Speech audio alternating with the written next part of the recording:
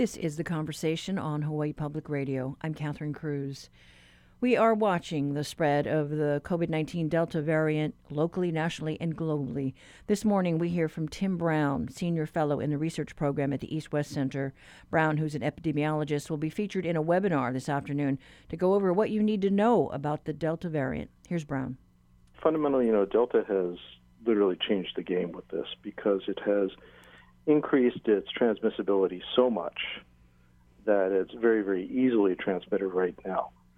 So in a lot of countries where previous levels of masking and social distancing were being effective, for example, in Taiwan or Thailand, we are now seeing major outbreaks of COVID because of the Delta variant. China is on the verge of reevaluating its approach of really trying to completely contain and lock down this virus because they're now seeing outbreaks in about half of their provinces. They managed to control the initial one in Guangdong several months ago and did that very effectively, but they had to test over 30 million people in doing that. And now they are seeing it spread more widely across the country, and they're very, very concerned at this point. So this one really has changed the game. Yeah, I mean, early on, we saw how it came in the back door. Everybody was looking toward Asia, and yet it came in the back door from Italy, and we saw what it did over there early on. Right. Well, I think, to put Delta in context, there really have been 4 waves of COVID viruses. The first was the Wuhan strain, the original one coming from China. The second was a mutation that occurred in early 2020 called D614G, which spread across the world again in 2 to 3 months. And then shortly after Christmas, we had Alpha, which increased its infectivity again and basically spread initially in the UK, then to Europe, and then basically from there to the rest of the world. And Alpha was just kind of getting a foothold, for example, in many places in Asia and so on when Delta came along. And, of course, Delta initially evolved in India, but then, again, following Alpha's sort of track, it basically started spreading very rapidly within the UK first. Now it's spreading throughout Europe. We're seeing, of course, it's now 93% of infections in the United States, according to CDC today. So it really has, changed the game and taken over the COVID market on a global scale. And so as an epidemiologist, I mean, I don't know. What's your comfort level about going outdoors? I mean, I don't know if you're vaccinated or not. I mean, you still wearing masks? My fundamental advice at this point is, number one, if you're not vaccinated, you better get vaccinated and get vaccinated fast because it takes the vaccines time to take hold. After your initial shot, you need 3 weeks until you get the second one, and then you need a full 2 weeks after the second shot before your full immunity is kicked in. And the other advice I have is wear a mask whether you're vaccinated or unvaccinated. We are seeing increasing numbers of major outbreaks among vaccinated individuals. These are showing up in the media on a regular basis, but they were already being observed 2 to 3 months ago in healthcare workers in places like India. And many of those were super spreader events. So we are very concerned that with this one, just vaccination alone may not prevent you from transmitting further. And, we have seen, the guidelines change, right, from mass indoors, no mask outdoors, unless you're in a super spreader kind of event. But I guess it just wouldn't hurt to have that mask on, whatever you do. My fundamental advice at this point is mask if you're indoors, absolutely. If you're outdoors and far away from everybody, doesn't really matter if you have a mask on. But if you're within 6 feet of somebody, I would be masking. The viral loads associated with this variant are 1,000 times what they were with the previous wild-type variants, with the original COVID virus. And what that means is that people who get infected with this, even if they are vaxxed, are much more infectious to other people. And, one of the startling findings that CDC came up with last week, which was not startling to those of us who've been following this for some time, is that the viral loads, the level of virus in people who are vaxxed and people who are unvaxxed with Delta is very similar for about the first week of infection. After that, the vaxxed people drop off very quickly once their secondary immune response kicks in. And so they're probably less infectious after that. But in that first week, they are probably every bit as infectious as unvaxxed people. And that's something we really need to take into account when we're trying to deal with this. And that means masking is mandatory. It's not an option anymore unless you are willing to contract the virus and then potentially take it home and spread it to other family members. It's far more contagious, so potentially more dangerous if you're not vaccinated. Exactly. And the other major issue that's increasingly coming across is that our vaccines are waning in efficiency against Delta over time. The initial studies we saw coming out of the UK saw only a minor reduction from about 93% down to about 88%, so 5 or 6 point reduction in effectiveness. But then we started seeing reports coming out of Israel of 64, 69 out of Singapore. More recently, 39 out of Israel. This morning, literally in the paper, you will see a 50% number against COVID infection coming out of the UK. So fundamentally, the vaccines are getting less effective over time against Delta. And that means even if you are vaccinated, your probability of getting infected will go up. So again, even if you're vaccinated, wear a mask. And, we are hearing about the potential need for a booster shot. Well, I think, one of the important things to stress is the vaccines are not really reducing in effectiveness against serious illness and hospitalization. Those numbers are holding up very well, even in the Israeli data over time. So even people who were vaccinated 6 months ago are still showing very good resistance to hospitalization and severe illness. So they are getting mild infections when they do get infected. Where it's weaker is basically on the prevention or on the transmission side. It's not protecting you as well against getting infected in the first place or from transmitting on.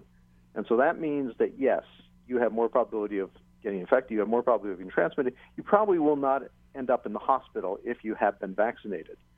And that's why the two pieces of advice need to be get your vaccine and wear your mask.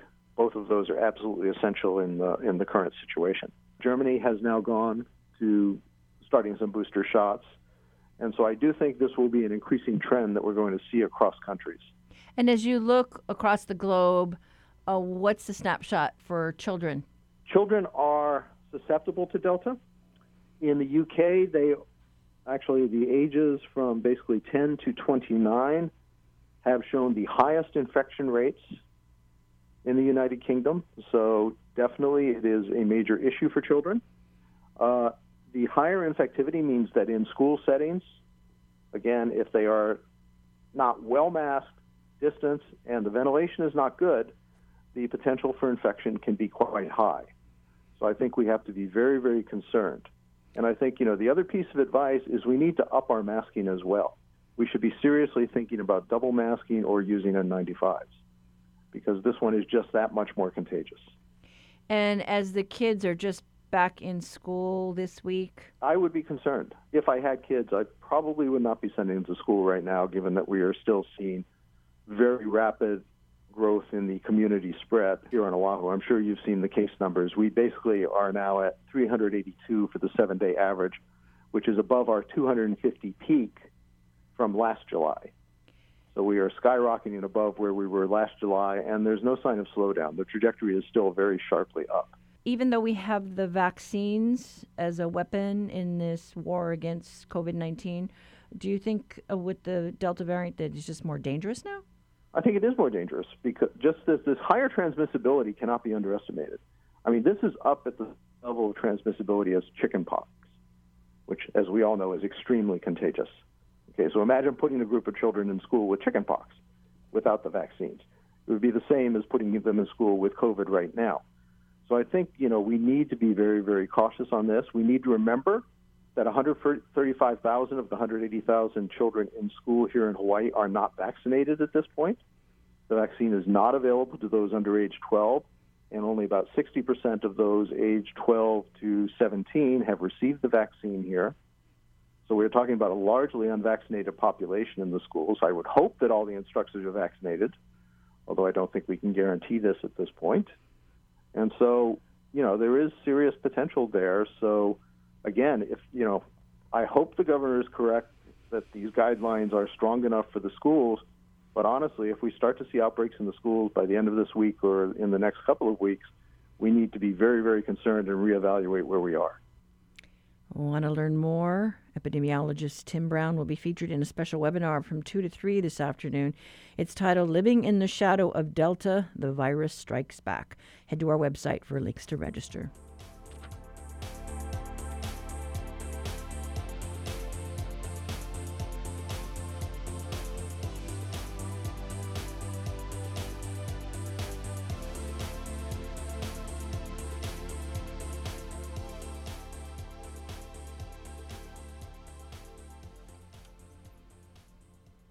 It is now time for our reality check with our partners at Honolulu Civil Beat. Mayor Rick Blangiardi announced Oahu will begin limiting social gatherings to groups of 25 outdoors and 10 indoors. Politics and opinion editor Chad Blair on the line today. Good morning, Chad. Good morning, Catherine. You know, when I saw this, I was like, uh-oh. Yeah, here we go again. We should say, and that was quite a sobering report, by the way, from Tim Brown. This story from Cassie Ordonio, she's one of our reporters. It is the number one story at civilbeat.org right now for good reason, because this is something that affects everybody. It's the number one story by far. And this also represents, if in fact these new restrictions on social gatherings go into effect, a step backwards from the Tier 5 status that we currently are. Remember, currently we're allowed 75 people outdoors for social gatherings, 25 indoors. So to go to 25 and 10, respectively, will cause a dramatic change in people's behavior, or hopefully will have an effect. The mayor says, by the way, that he met with Governor Ige and the health director, Libby Char, yesterday, and he told the council about this late yesterday. He believes that this is due to community spread among the unvaccinated getting together at gatherings. Yeah, we did have the governor on the show, and I asked about the mandatory vaccines and the policy, and he said there would be an announcement out this week, and he also said, or maybe sooner. And in fact, we maybe can give today. you an update there. Yeah, this is one of those stories that is changing by the minute.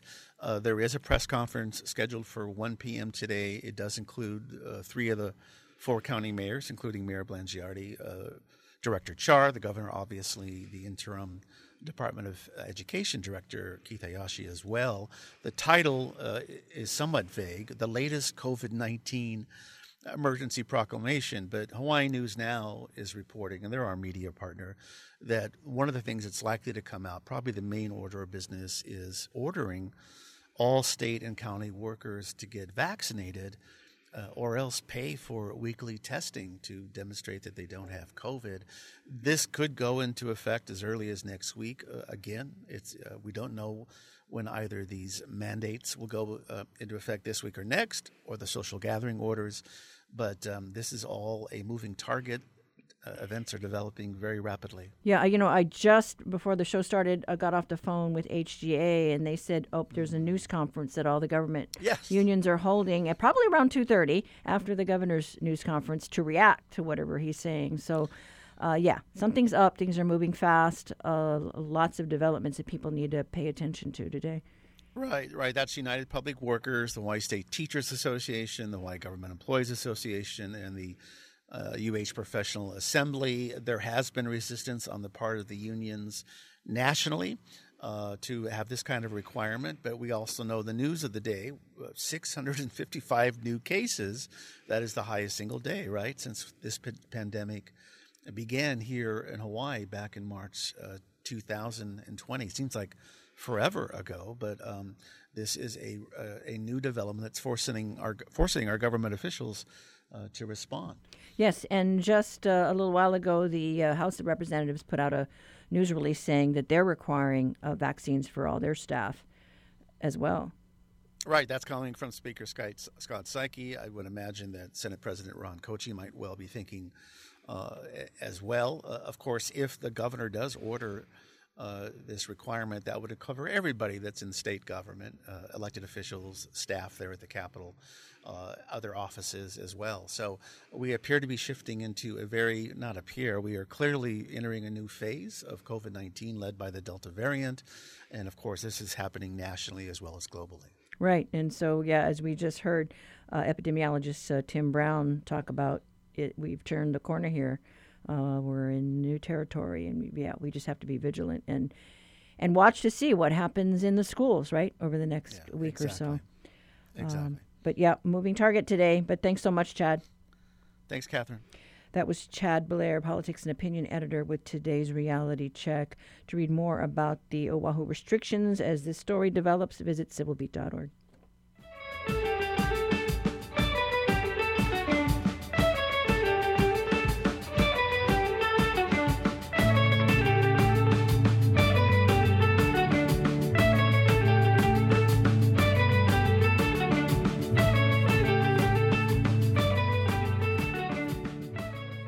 Support for Hawaii Public Radio comes from Kahala Market by Foodland. Throughout August, offering the shopping experience, It's All Rice, featuring locally made rice finds and rice dishes from cultures near and far. KahalaMKT.com. Each week, New Dimensions explores the social, political, scientific, environmental, and spiritual frontiers with some of today's foremost social innovators, thinkers, scientists, and creative artists. Hi, I'm Priscilla Stuckey, author of Kissed by a Fox. Next time on New Dimensions, I'll be talking about exploring our relationship with the natural world.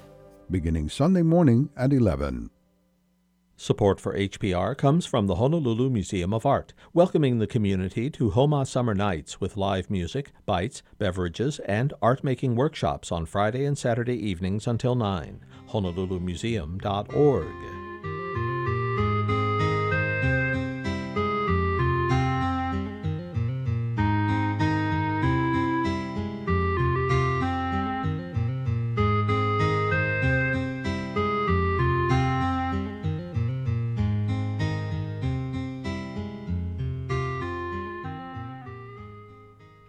The Environmental Protection Agency is funding a biotech project to try and curb mosquito-borne diseases here in the islands.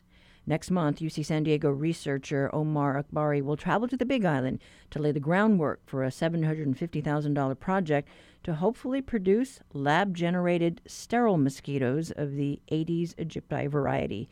These day-biters are vectors that carry diseases like dengue and Zika.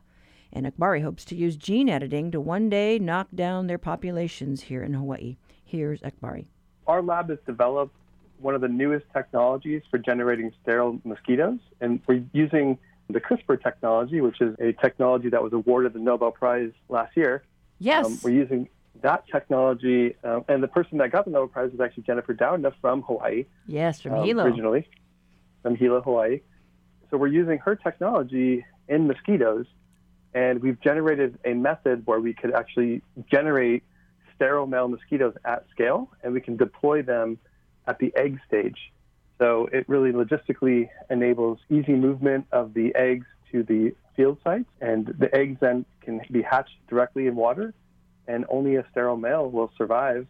And when they survive, they'll find the females out in the wild, and they'll mate with them, and they'll suppress the population. So it's utilizing the sterile insect technique, which is one of the most successful techniques for controlling insects in the wild. So it's relying on that method, but it's using sort of the new technology of CRISPR to generate sterile males and to be able to deploy them as eggs. So are you sending those sterile eggs over here to Hawaii? Well, we would like to do that, but the purpose of this EPA proposal that we got funding for is really to just assess the risk. We want to understand, what is the density of the Aedes aegypti population in parts of Hawaii, and collecting ecological data, looking at biotic and abiotic environmental data, and then feeding that all into mathematical models to enable us to assess the risks of the technology, with the hope that, one day in the future we'll be able to use this technology potentially. Of course, we would have to seek out regulatory approval and get public acceptance and things like that. But the technology we developed is extremely safe, and we think it has the capacity to actually reduce, potentially even eliminate this major disease vector from the islands.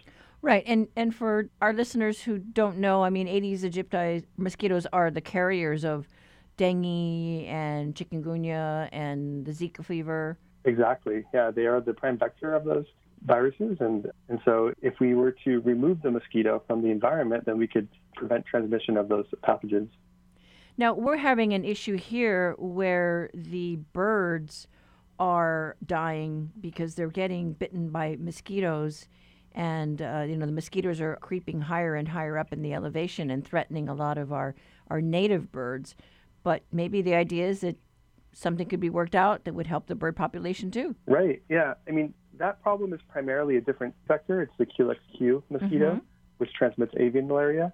The technology that we have developed can be also developed in that disease vector in the future, and that could provide a method for removing that species and protecting the birds. But you start with Aedes aegypti and see where this work goes then. Exactly, yeah, one species at a time. But Aedes aegypti is a really bad one. It lives in our homes. It breeds in very small containers. It bites during the day. It transmits so many different viruses. It's a nasty mosquito for sure, and I think because of that, we decided to target that one first. But again, the technology is portable. We can build it in many different mosquito disease vectors and revolutionize how mosquitoes are controlled. And really, right now, people rely heavily on insecticides to control mosquitoes, which are very harmful to the ecosystem. So if we can reduce our reliance on harmful insecticides, and mosquitoes are also evolving resistance to those insecticides. So we're putting out these harmful chemicals. They're not really working very well anymore, and they're causing ecological damage. So we really need new technologies, and these genetic approaches are extremely safe, and they've been well trialed for over 50 years, the sterile insect technique, for example. And the new engineered methods are also being trialed in the field with great success. So I think it's time to start really thinking about the use of these genetic approaches to enable the species to control itself, right? You release these sterile males, and they'll find the females on their own, and they'll suppress the population. And I think that is the most efficient and effective and safe way of controlling these major problems. So what got you interested in these types of mosquitoes and, the mosquito population here in Hawaii? I mean, I got really interested in mosquitoes when I was doing my undergraduate work at the University of Nevada in Reno, and they have a pretty big mosquito problem there too. I actually was an intern, a vector control intern, where I did field work. I did that for 4 summers. I did everything from surveillance. I had my own sentinel chicken flocks that I would take blood from them once every 2 weeks and test them for West Nile virus and St. Louis encephalitis. I also participated in insecticide treatments with helicopters and also just manual briquettes, dropping them in storm drains. And I really realized, how expensive that method is and how non-specific it is and inefficient it is.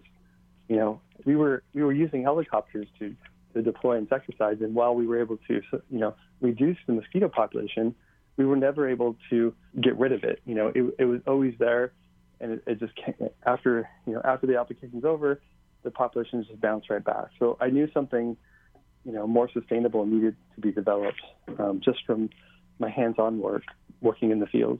And so that got me really interested in mosquitoes. And in Hawaii, I think Hawaii, islands in general are a great place to trial some of these technologies because they're, isolated ecosystems. You don't have as much genetic diversity, and it enables you really to do a trial and determine the efficacy of the trial in a very safe and effective way. And I think that's part of the reason why, and then also the fact that in Hawaii, you do have, occasional dengue transmission, for example, and you do also have Aedes aegypti mosquitoes there. So you have this threat that's sitting there that needs to be dealt with, and we have a technology that could potentially, deal with it and solve the problem. And so I think it's a great opportunity to trial the technology at some point in the future. And I don't know if you had any opportunity to study the mosquitoes, the populations here out in the field. I haven't myself, but my collaborator, Yusik Lee, who's also on this proposal, she's actually an assistant professor at the University of Florida. She actually has done hands-on work in Hawaii studying the mosquito populations there. So she's actually on our team to help lead some of the work there. There's a couple field locations near Kona where they've actually found populations of Aegypti in abundance, and so we thought those would be optimal sites, and that's also where we see occasional dengue transmission. So you put all those together, and I feel like that's a good place to start. You've gotten this funding now, thanks to the EPA. How far out, does this cover your research? The funding, I believe, is for 3 years. So it'll give us, some time to actually do some. We're going to do some collections near Kona.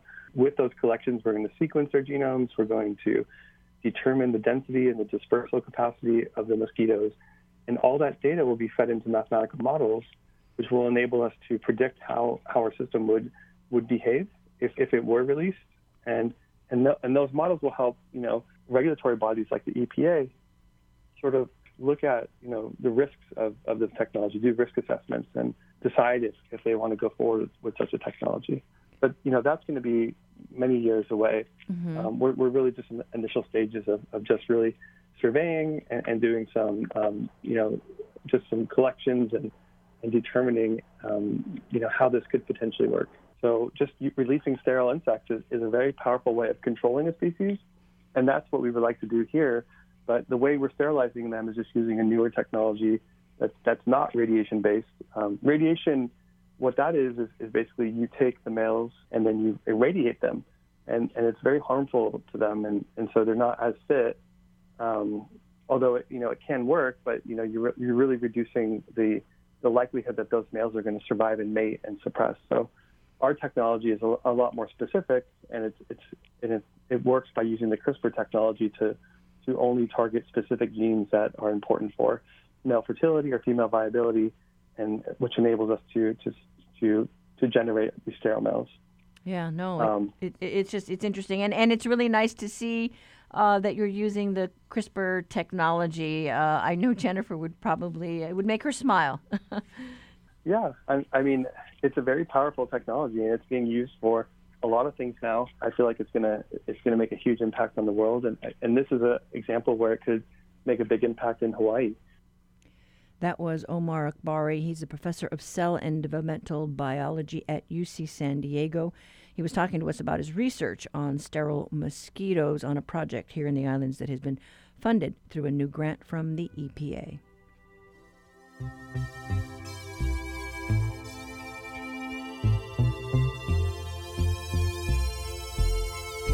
Mosquito!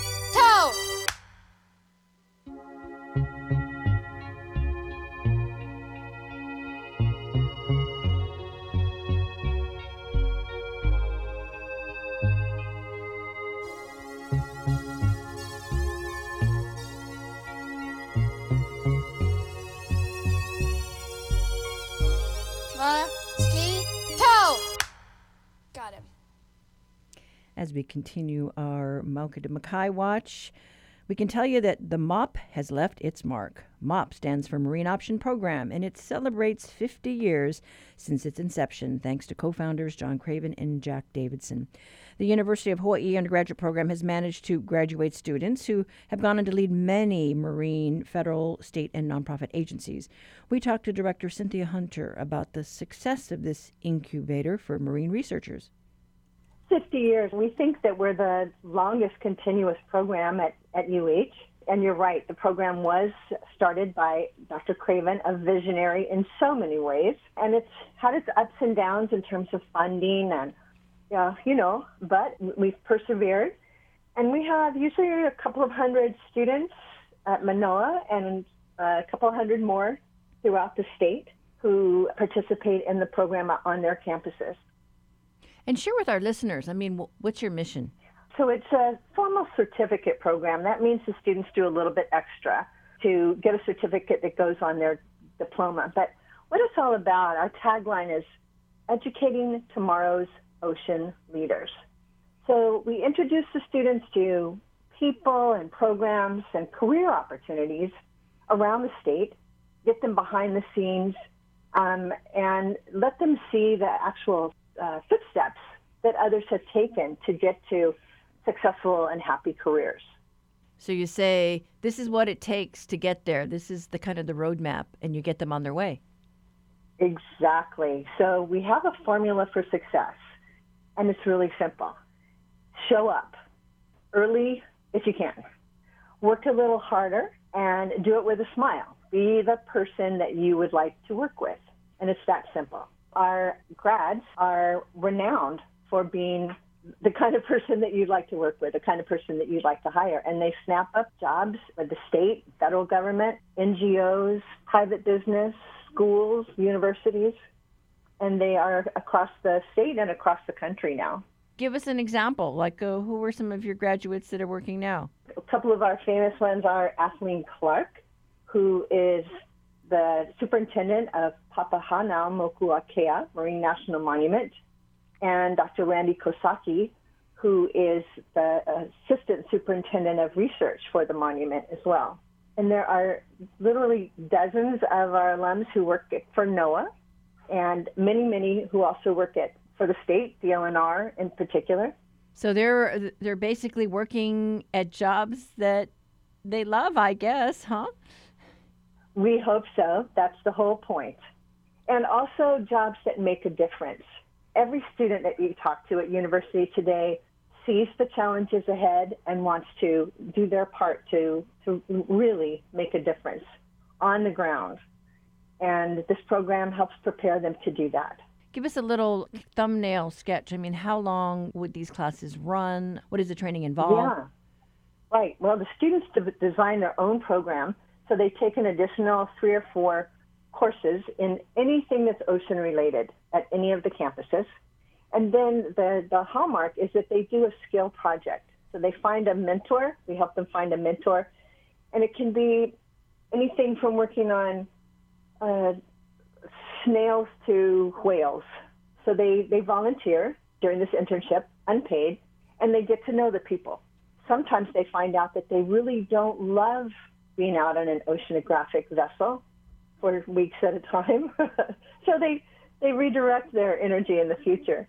Other times they find out that that's exactly what they want to do next. So it helps students focus as well as prepare them for success. They can try different things. They can find what their passion is. Yes, exactly. So what's your passion? I'm a coral reef ecologist. I love to study coral reproduction and health and how they respond to stressors. So I love getting students in the water. That's something else that we do well, is help students get their feet wet. I had the opportunity to help out in a coral spawning project over there at Coconut Island, and I was thoroughly impressed at the research that's underway here in Hawaii. Isn't it exciting and ongoing? I was just over there a couple of weeks ago, and as we pulled into the island, you could smell that the corals had spawned the night before. It's a very interesting, potent smell in the air after corals have spawned. And they freeze their sperm in hopes that we can learn more in the future to help us restore reefs and find the most genetically the strongest corals to use for restoration projects. And that's important, too, because we've got climate change, ocean warming, rising sea level temperatures, and so, how do these species continue, with all these stressors? Exactly. All of that, Catherine. It's so important. And it takes people on the ground to help do these studies. It takes a lot of people. So there are many, many opportunities for students to get involved in coral spawning or coral ecology. There's opportunities with the state's coral nursery over on Sand Island. We often hear about the coral bleaching because our waters get too hot.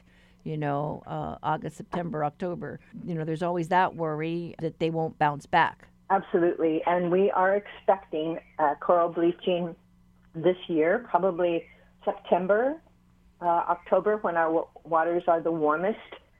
So we have initiated experiments and monitoring programs around the state. There are a couple of groups that meet regularly to talk about what the future risks are and what we can do about it.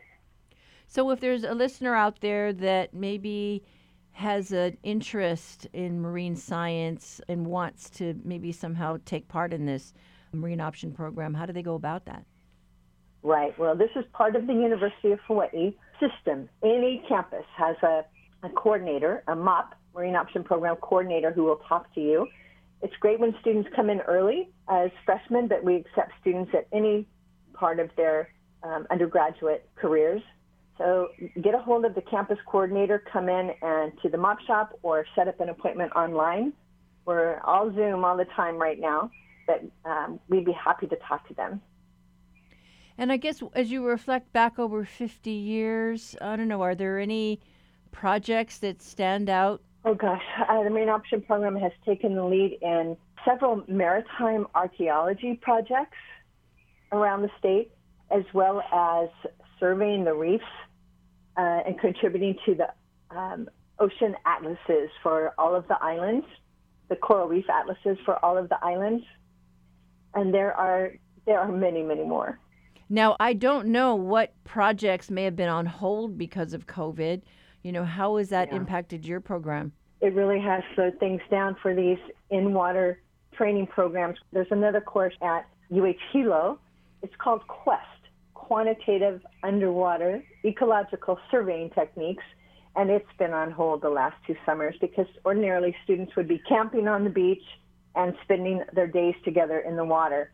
We're optimistic that things will get better if everyone gets vaccinated and keeps their masks on right now.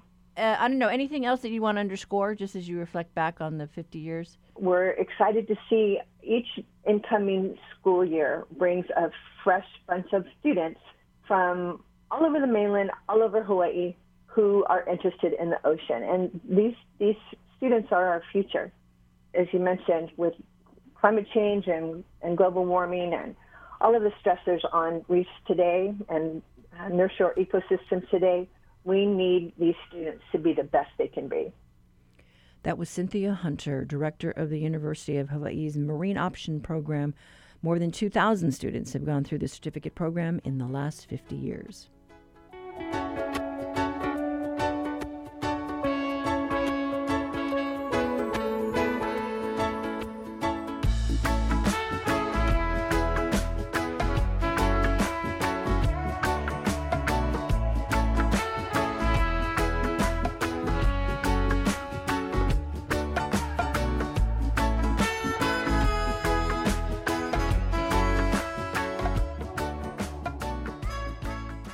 Support for HPR comes from Costco Air Conditioning and Refrigeration on Oahu, Maui, Hawaii Island, and Kauai, celebrating 60 years, featuring Daikin air conditioners. Learn more about Daikin at CostcoHawaii.com. You're an HPR listener, which means you're smart and you care about the future of this station. We want to know your thoughts. How can we serve you better? What would you like to see more of? We're currently conducting our audience survey. We'd love your input. Check your email inbox for the invitation or head to our website, hawaiipublicradio.org/survey. It means a lot to us, and as always, mahalo for your support.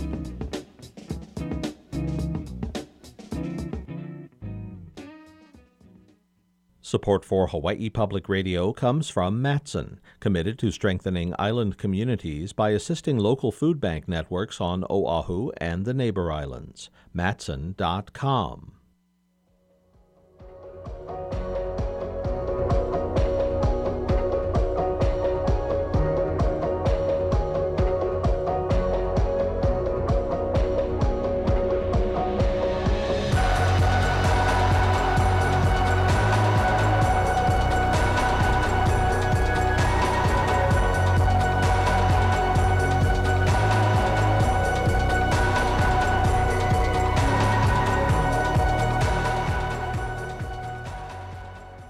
The Honolulu City Council is expected to take up the future of the Haiku Stairs this month. We've been taking the time to explore the history behind the Kapu Stairway to Heaven. We heard about the Coast Guard's history tied to the stairs yesterday, and today we learn about how the Friends of the Haiku Stairs was first formed. Many mayors and city and state lawmakers have come and gone over 3 decades, but this grassroots group has persevered, turning over options from different access points to land swaps to having a private operator manage the stairs. Kaneohe resident John Flannigan recalled that back in the 80s, he saw a letter to the editor in the newspaper from a man who wanted anyone interested in keeping the access open to call him. Flannigan did. So I called him up. I was interested and wondered, because I thought I was teaching over at Hawaii Loa College at the time.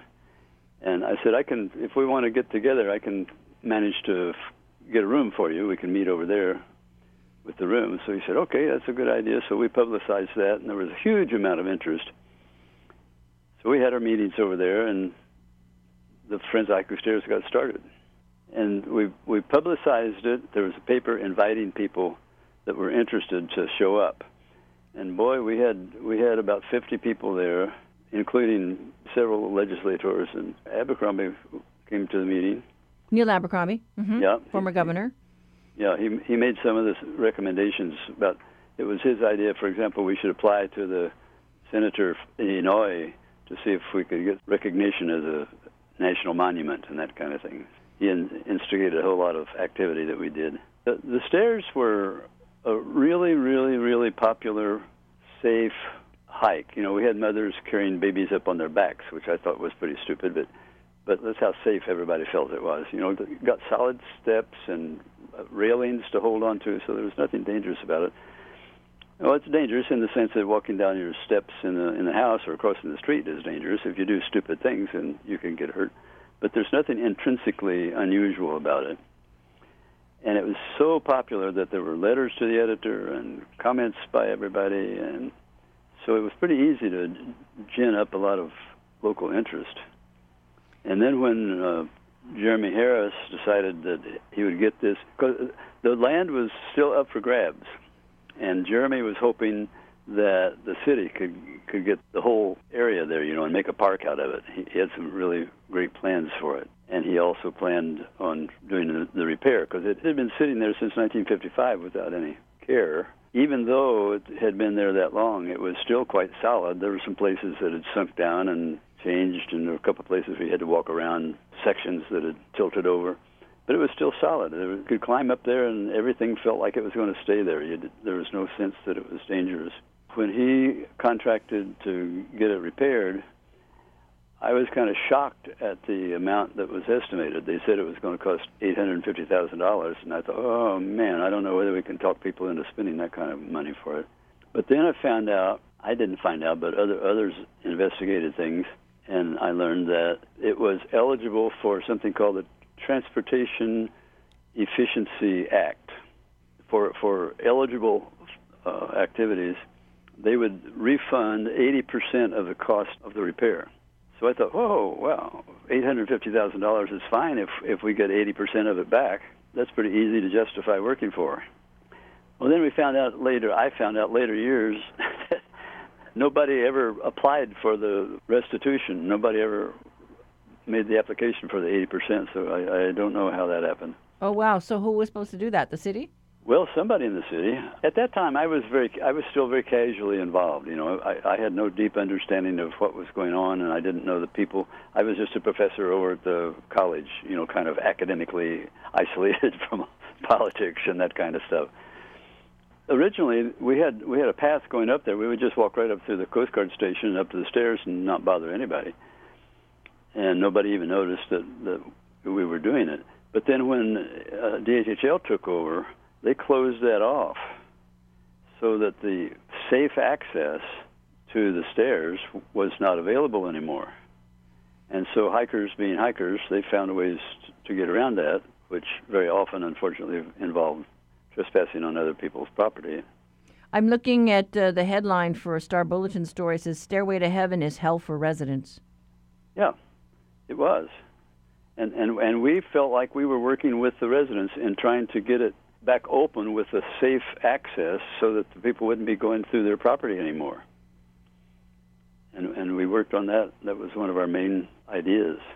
And I recall that the Department of Transportation has a kind of a bypass road. I think it was used for the construction workers as they were building the H3. And I know at the time many people were clamoring for that to be opened up as a recreational area, but I don't think the state was real keen on that. Well, that road came off of Likelike, and then when they finished the construction, they bulldozed the area, the beginning part of that, and closed it off, so there was no way to get on there. There were people who lived in the neighborhood who would go up there and hike. When we'd go up there on our work days sometimes, there'd be mothers up there pushing their baby carriages, and there was one kid that used to ride his moped back and forth on it. And it was a recreational area for the local people. But they were kind of annoyed when non-local people started using it. You know, that's understandable. And, over the years, there were other access plans, right? I see another article here. Windward Community College, State Hospital access. We took that seriously enough that Ben Lee was the mayor's assistant. The managing director, yes. Manager director. He had a bunch of people, and we did a survey there. We walked up there and walked through the path that was being recommended. It looked quite possible. And the chancellor of the college said, oh, yeah, that'd be fine. That wouldn't be any trouble to us. The idea that was we could park down there in the parking lot that they had and walk up past. We'd walk through the campus just maybe for a couple of 100 yards, and then there was a possible path that would go up between the campus, the gully that separated the campus from the housing area over on the other side. So that was one of the possibilities. They did also talk about possible land swaps, right? That was a big deal. We thought that was going to happen. They actually, I've even got a copy of the legal document of the land swap. But a couple of things happened. One was the decision on the Sacred Falls about that time. That was a fatal rock fall. The state lost, and surprised everyone. Nobody thought the state was going to lose that, and I still don't think they should have. And I've seen a lot of lawyers commenting how wrong it was for the state not to appeal that decision. But anyway, that scared the corporate councils and made them gun shy. And meanwhile, some of the people who lived in the neighborhood had quite a lot of political clout, and they got organized and started working on people. But the idea was that if we can make the Haiku Stairs unpopular, because at that point, everybody practically was willing to get it open. But all of a sudden, the police started arresting people and the fire department, and they would report to the police about rescues on the Haiku Stairs. Well, there were no rescues on the Haiku Stairs, but that's the way it was labeled in the paper. And so over the years, all of these labelings about how dangerous the Haiku Stairs is, we even had people testify, I stood in my backyard and watched the helicopters lift people up off of the people that fell off the stairs. Of course, it's all nonsense. It's not true, but it worked. And the stairs started becoming an object of disapproval because it was so dangerous and it was a possible source of liability for anybody that was running it. It became an attractive nuisance. Right. But the fact that people had been climbing it for 8 years under the Coast Guard, unsupervised, just had it open, never anybody reported a serious injury, never anybody got lost or had rescued, never in all that time. I recall, though, that the Friends, really worked to volunteer to try and help maintain the area, and the trails. When Harris finally had let a contract for the repair and they were going to start working, we decided we could help that by building a trail so that the workers had a way of getting up there without having to slug through the brush. So we spent a really hard day of work building trail. And then the next week we came back and did the same thing again. So we created that nice trail that went up there. Then when it didn't open, we decided we've made some progress. We've controlled some bad weeds. We've recovered some eroded land and stuff. Don't let it go back to wild. Let's keep doing it every so often. So we'd go up there about 2 or 3 times, sometimes 4 times a year, and get a volunteer group of anywhere from 25, 35, depending on how much work needed to be done. And then flash forward to just a couple of years ago when I think the Board of Water Supply said no, that they didn't want the group going up there because of the liability. It always had been under the auspices of Board of Water Supply, but we didn't know that. And we were getting permission from Parks and Recreation, who had actually no actual right to give us that permission. But then when the Board of Water Supply found out that they were in charge, they just shut it down. Oh, my goodness, we're scared. We're going to get sued. This is terrible. So they shut us off. They said, well, you can't go unless you have $1 million insurance. Okay, so we've looked around and we found an insurance company that would back us, and they gave us $1 million insurance. And Board of Water Supply still wouldn't let us go in. So that kind of stymied us. There was not much we could do from that point. You know, we are where we are today. Right. We're back debating whether these stairs should be torn down or opened up for recreational users. We've had this debate so many times, and we still have it again, and the comments from everybody are always the same. There's nothing new. We just do it over and over and over. I wonder, I'd like to figure out sometime, try to see maybe if I could estimate how many man-hours, how many person-hours have been involved in our meeting with the legislators, with the Board of Water Supply, with the city. Yeah, well, if you were paid for all that, you'd be a rich man. I reckon. You'd be counting all your money. Oh, my, wouldn't that be fun? I'd rather go back to counting the steps, trying to figure out how many steps there are there. Okay. I hope that folks can at least appreciate all the effort that the community has expended over the many decades just to see this thing through. Well, right now, at least, everybody's all excited about it, so we're getting a little more publicity. Maybe people will start paying attention. All right. Well, thank you so much, John Flannigan. Thank you, Catherine. All right. Aloha. Take care. Bye-bye. That was John Flannigan, one of the early organizers of a group that would become the Friends of Haiku Stairs.